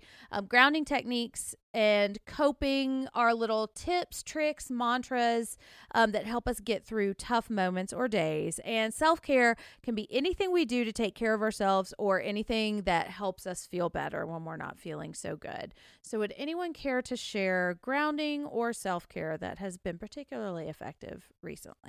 Well, I mean, I'm not quite sure if this is what you're looking for, but I found that for me, particularly during the pandemic, that's something I find that is really oddly comforting to me is blocks of old commercials on YouTube. Oh, wow. I love it. It's and there's tons. There's so many of them. There's 70s, there's 80s, there's 90s commercial blocks. There's just like anything you could imagine finding from your childhood is going to be there. And I mean, I don't intently watch them, but a lot of times I'll have them on as background noise, Mhm. and it's just a sort of like soothing blanket of nostalgia to wrap myself in when the current world feels just a little too cold and dangerous. Mhm. So I definitely would recommend that, as it's a very simple comforting technique that you could find one from whatever particular era that you were a child. I was a child, in the early 80s. Mhm. So there is a ton of those from that time period. It's basically a bottomless source. Totally. I never would have thought of that, but that sounds Yeah. really cool. No, that's an awesome idea. I put together a playlist of like 30 minutes of commercials from like old horror movies and McDonald's toys and Spirit Halloween from the 70s and 80s, and would play that on a loop during Halloween season. awesome. Oh, you're absolutely right. I do really like to watch the old trailers for movies. Mhm. You Oh, know, yeah, just kind of yeah. get like it makes you more excited to watch the movie, I think. But it's also like it puts you in the mindset of the time period, Totally. because it's either the Mhm. 90s with that one night, In that a guy. world, yeah. Mhm. Exactly. Yeah, that's what I'm talking about. Totally. And then if it was like the 70s, everything was like, this movie, cha-cha-cha-cha. Right. Well, do shit to you, cha-cha-cha-cha. Like, Right. And then if it were the 50s, it was like made by a doctor, I think. yeah, it was just everything was a Mhm. PSA. And if it was the 1890s, it would have been, the Gary Oldman with the tiny sunglasses and then Right. Anyway, I would have seen that movie. I want to keep yeah. going back in time doing movie trailers from different eras now. Okay. Do the 1500s. Ah, Illuminated manuscripts come up. Anyway, okay, stop. right.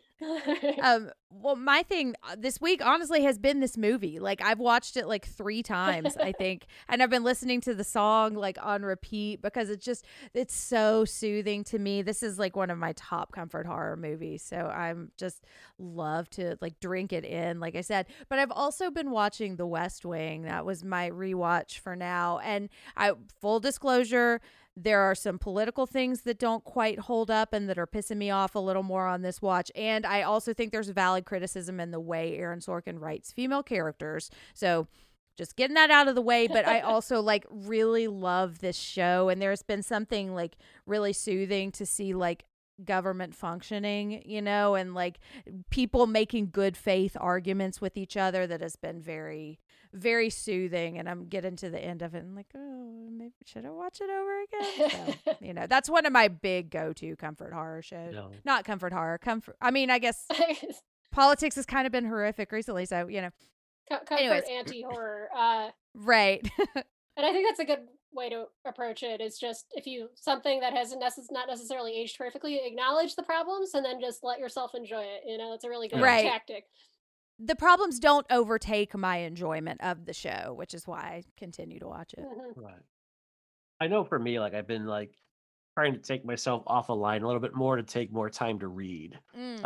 Because I just find that like I remember, because and then you'll pop back online. Like I think I spent like 2 hours just engrossed in a book, hopped on Twitter and I'm like Jewish space lasers, and I'm like, I am done tonight. with Yeah. online." Like, Yeah. I'm like, that's enough interneting for one night. So and I would say like one recommendation I'll give if you want a great audiobook, and you're interested in this topic. I love audiobooks. Elizabeth Kostova wrote her debut novel is called The Historian.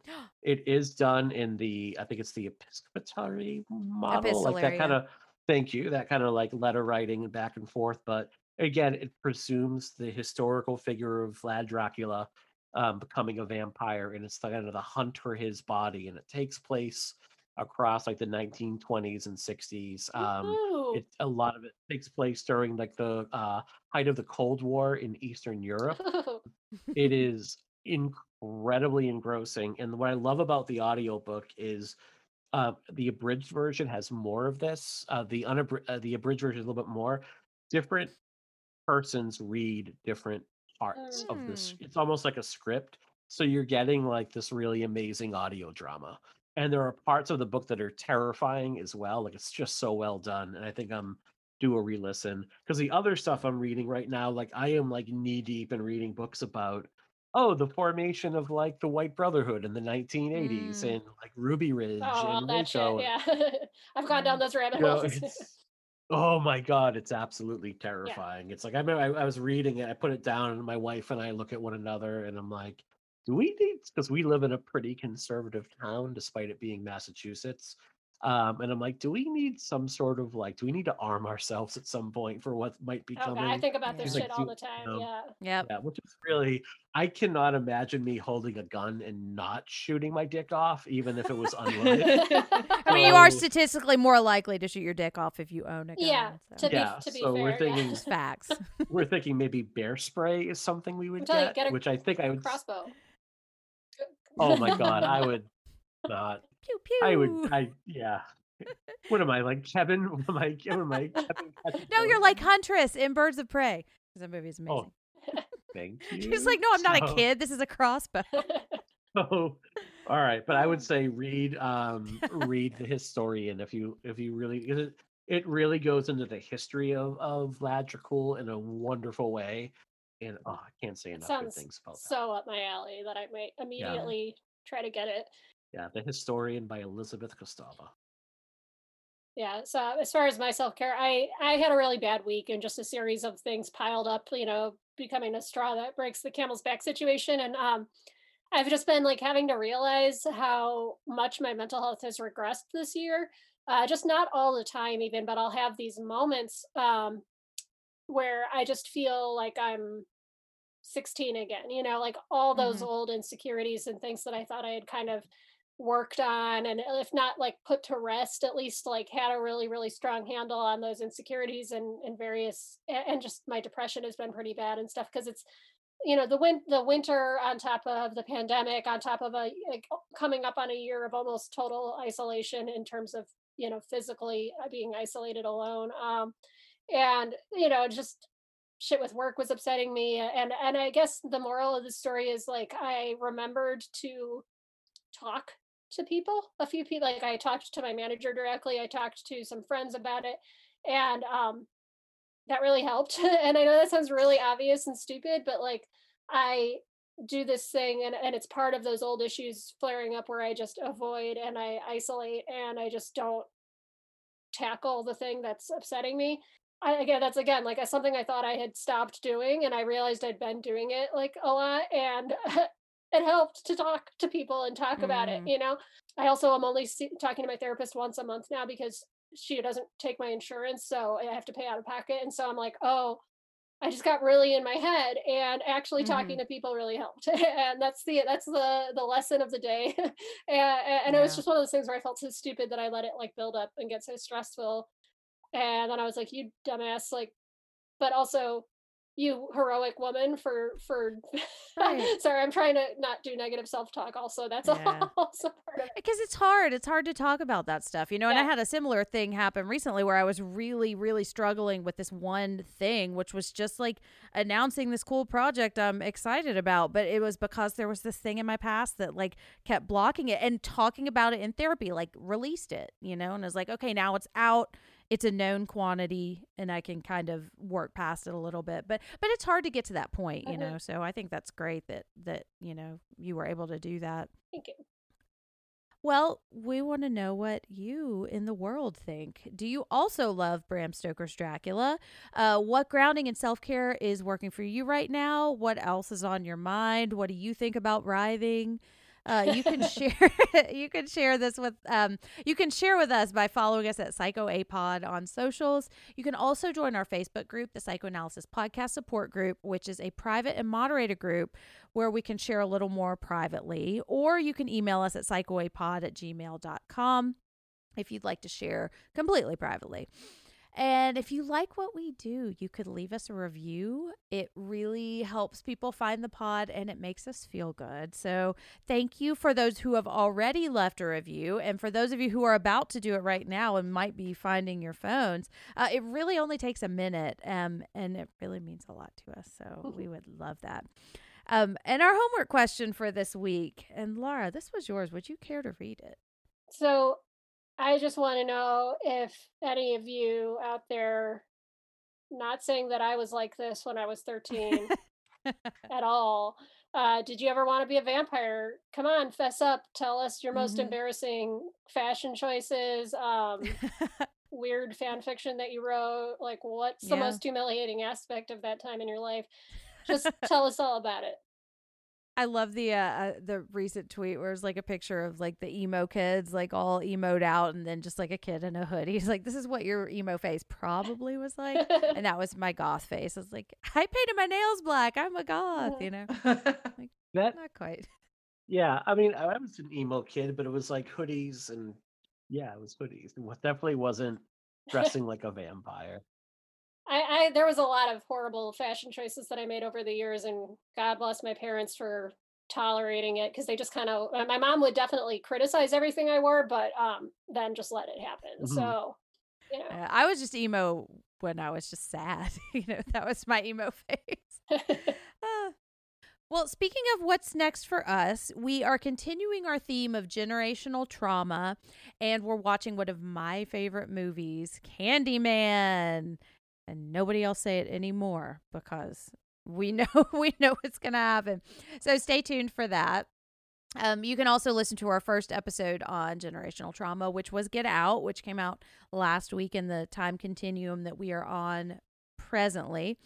And so we are a member of the Consequence Podcast Network. You can find us here and there, along with some other fantastic pods like the Losers Club, Halloweenies, and Going There with Dr. Mike by going to consequenceofsound.com. You can also find lots of pop culture writing and TV and film reviews and stuff like that. Gina, where can we find you online, and what is coming up for Kill by Kill? I am the co-host of the Kill by Kill podcast, in which we talk about horror movies, focusing on the characters. After a short break, we are going to be doing episodes on the 1981 movie The Fan, which if you guys ever do a series on like stalking or people who get obsessed with I think the condition is called erotomania, when you tend to think that a person who doesn't actually know you is attracted to you. I highly recommend The Fan. Again, it's a campy delight. Nice. We're also going to be getting into Scream 2. We also do, as a side project, you guys, we briefly touched upon Hannibal here. We do a side project called Dish by Dish, in which we do an episode by episode breakdown of Hannibal. We just finished season 1, and then we're going to take a brief hiatus, and probably in a couple of weeks going to get back into season 2. So yeah, you just look us up under Kill by Kill. I'm also a writer at thespool.net. I do TV and movie reviews. Right now, as I record this, I'm in the middle of reviewing movies for the Sundance Festival. Oh, wow. I have also recently covered, what have I covered? I did a piece on Zodiac not too far back, and I also tend to cover a lot of what Shudder puts out. Cool. Yeah, and Clint Worthington is doesn't he run the Spool? He does. Yeah, he's my editor. Yeah. He's fantastic. Yeah, and he also he's a writes for joy. Consequence. Yeah. And so, Mike, where can we find you online? So first, I want to say how much I love Kill by Kill. Thank you. Thank you so much. I adore that show. I think what you and Patrick have going on there is such a blast, and it's just like the rapport the two of you have, and the way you seamlessly weave guests in and out is just really wonderful. Thank you so much. Like, please give that show a listen. It's great. You can find my other show, The Pod and the Pendulum, with my co-host Lindsay Travis, pretty much anywhere you get your podcasts. Like, we are a horror movie podcast that does all franchises, one movie and one episode at a time. We've just wrapped up Sinister. Matter of fact, I literally just posted the episode for Sinister 2 right before we started tonight, and we are now taking a dive into the world of like extreme French horror. So we have like Martyrs coming up, Inside coming up, Raw coming up. It's going to be, speaking of skinlessness. Yeah. So I'm looking. Yes, I'm looking for. Frontiers. I know we're doing. So we have some really great guests lined up for that. And then we're planning the rest of our year, but it looks like we're going to tackle like The Evil Dead, The Purge, Insidious, as well as some other fun things. So go to look for Pod and the Pendulum wherever you get your shows. You can find me at Pod and Pend over on Twitter, as well as Mike_Snoonian over on Twitter. And then I think next time we record, I'll have some shows I've guested on that I can talk about as well, because why not hear more of my dulcet tongue?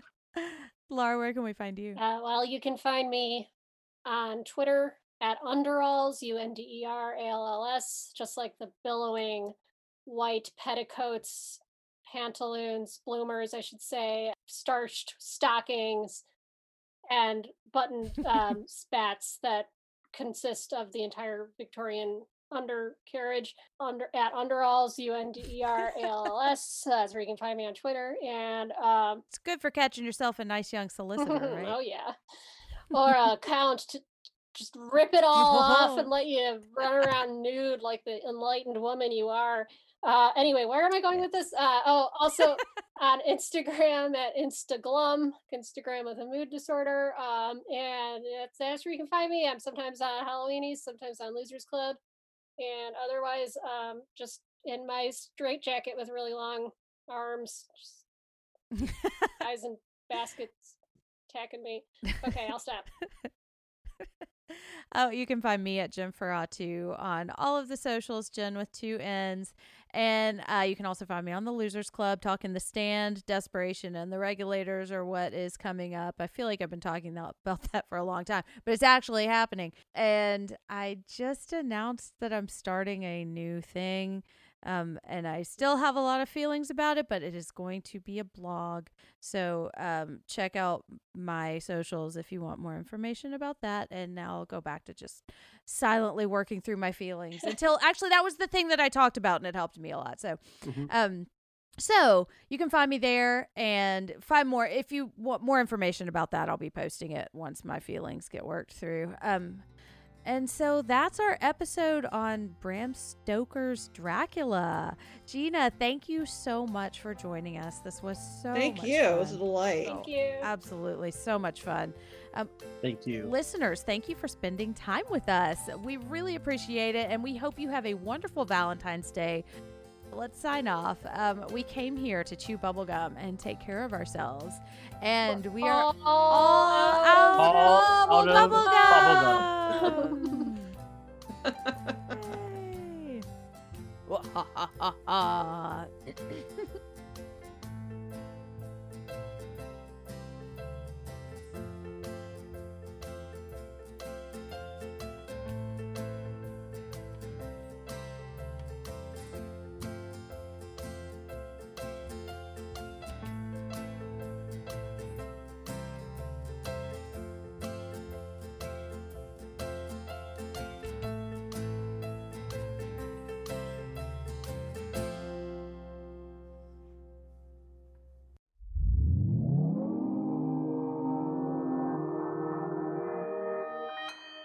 Consequence Podcast Network.